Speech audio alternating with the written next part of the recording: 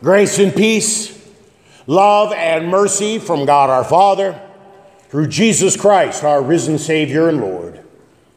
Amen. Text for our meditation this morning, the gospel reading from Matthew 5, Jesus' words from the Sermon on the Mount, especially verse 20.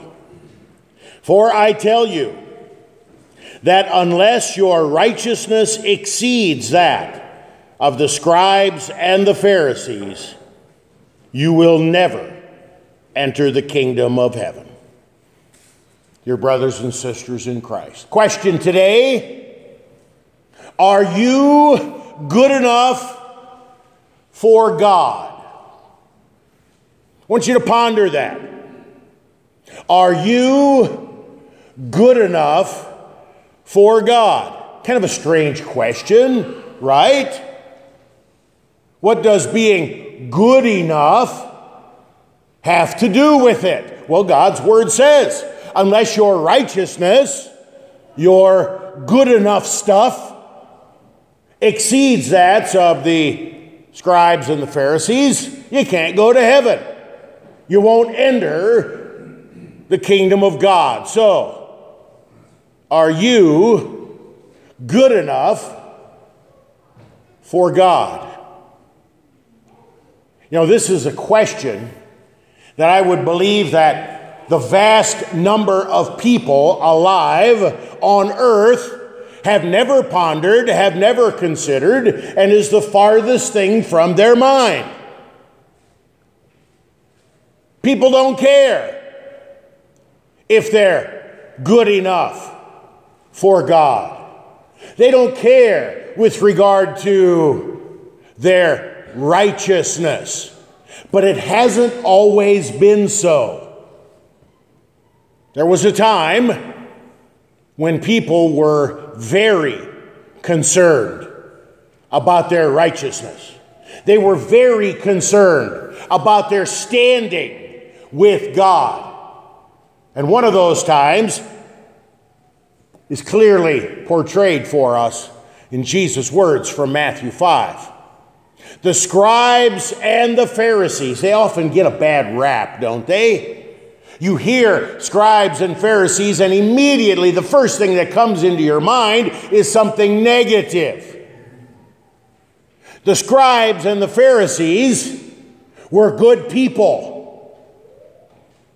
The Pharisees devoted themselves to living a righteous life, to following the law, to being holy, because God says you should be holy.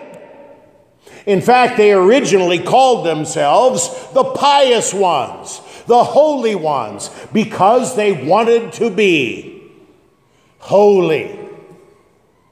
Before long, people started calling them Pharisees, because if you want to be holy, you generally have to separate yourself from things that aren't holy, or from people who aren't holy. And that's literally what the word Pharisee means.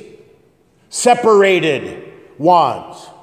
People who were so devoted to being righteous, to living a righteous life, that they separated themselves from everybody and everything that would get in the way of their holiness, of their righteousness. You might say they were the ones who invented social distancing.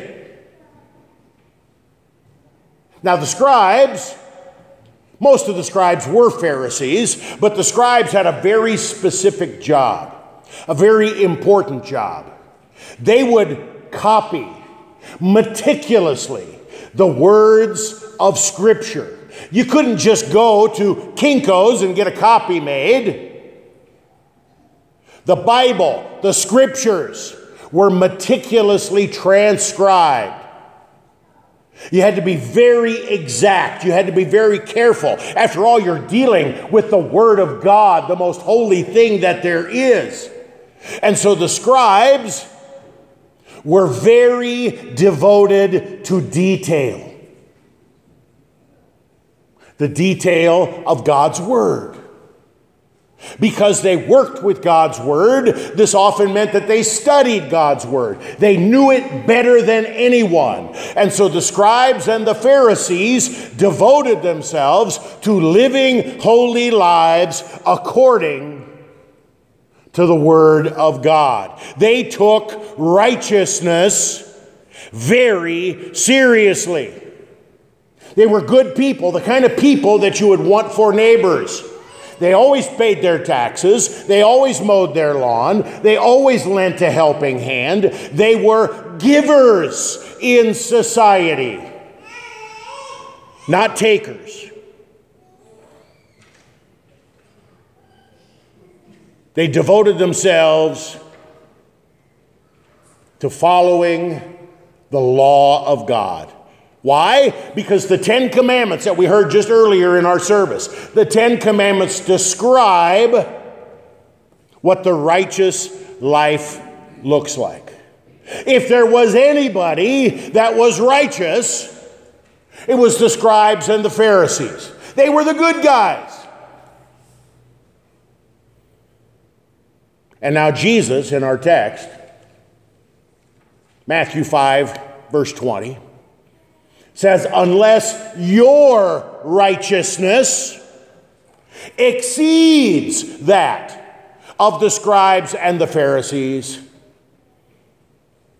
you have no part in the kingdom of God. You cannot participate in the kingdom of heaven.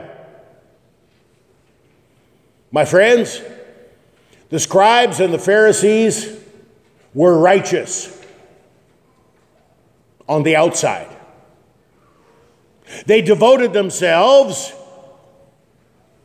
to a worldly righteousness. People looked at them, and on the outside, all they could see was their righteousness. So what is Jesus teaching us when he says that our righteousness has to be even greater than the righteousness of the scribes and the Pharisees?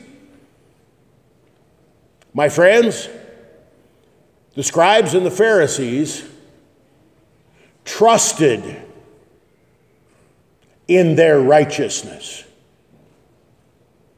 They trusted in their actions, in their works, in their deeds. The primary reason that they were righteous was to benefit themselves. Oh, they did all the right things, but they did it for the wrong reason. The scribes and the Pharisees, in their zeal for the law, denied the gospel. The key to understanding Jesus' condemnation of the righteousness of the scribes and the Pharisees is their righteousness was not for the love of God or neighbor. Their righteousness was for the love of themselves. You can always tell, whether it be with the scribes and the Pharisees or the scribes and the Pharisees that are among us today. You can always tell when someone is using righteousness, their own righteousness, to justify themselves. Because not only do they have a zeal for righteousness, the flip side of the coin is they have a zeal for judging others. I'm righteous and you're not. I'm doing righteous stuff, why aren't you? The two go hand in hand. A self-righteous attitude and a condemning, judging attitude. These things, my friends, seek to earn what God freely gives. Did you hear that? When we seek to earn our righteousness, we are robbing God of His glory. We are trying to earn that which God freely gives. In the book of Jeremiah, God is called the Lord our righteousness. Think of that name. God, who is righteous, who is holy, who is sinless and without sin, is not only righteous in and for himself, God is righteous for us. The Lord is our righteousness. There is only one who is truly righteous, whose righteousness exceeds that of the scribes and the Pharisees. The Lord, our righteousness, pointed forward to the gift of the Savior, the Messiah, the Christ, Jesus, the righteous one who comes into this world. You see, when we try to earn or claim our own righteousness, a righteousness apart from God, we're denying Christ. We're denying the gospel. It was a false, misleading dream that God, his law, had given, that sinners could themselves redeem and by their works gain heaven. The law is but a mirror bright to bring the inbred sin to light that lurks within our nature. My friends, we talk a big talk about our sin. We said it early in our service. I, a poor, miserable sinner. We like to talk about things in general or in the abstract. But when it gets personal, when we have to talk about our unrighteous deeds or our inability to save ourselves, then we defer, then we deflect, then we fall back into our old habits. Well, I might not be perfect, but I'm better than him, or I'm better than her. I may not be good, but I'm good enough. And in so doing, we claim that we are good enough on our own for God. My friends, this is the oldest lie that Satan has, and it works nearly every single time because that lie sounds so good to our ears. My friends, today, God's Word is teaching us that the righteousness that we need, the only righteousness that can save, is God's gift for you. And that gift has a name, Jesus Christ. Jesus Christ, who is the Lord, our righteousness. Jesus Christ, who comes into this world not only holy and perfect, but holy and perfect for you. Jesus places himself under the law. He doesn't water it down. He doesn't pretend that it doesn't apply to him.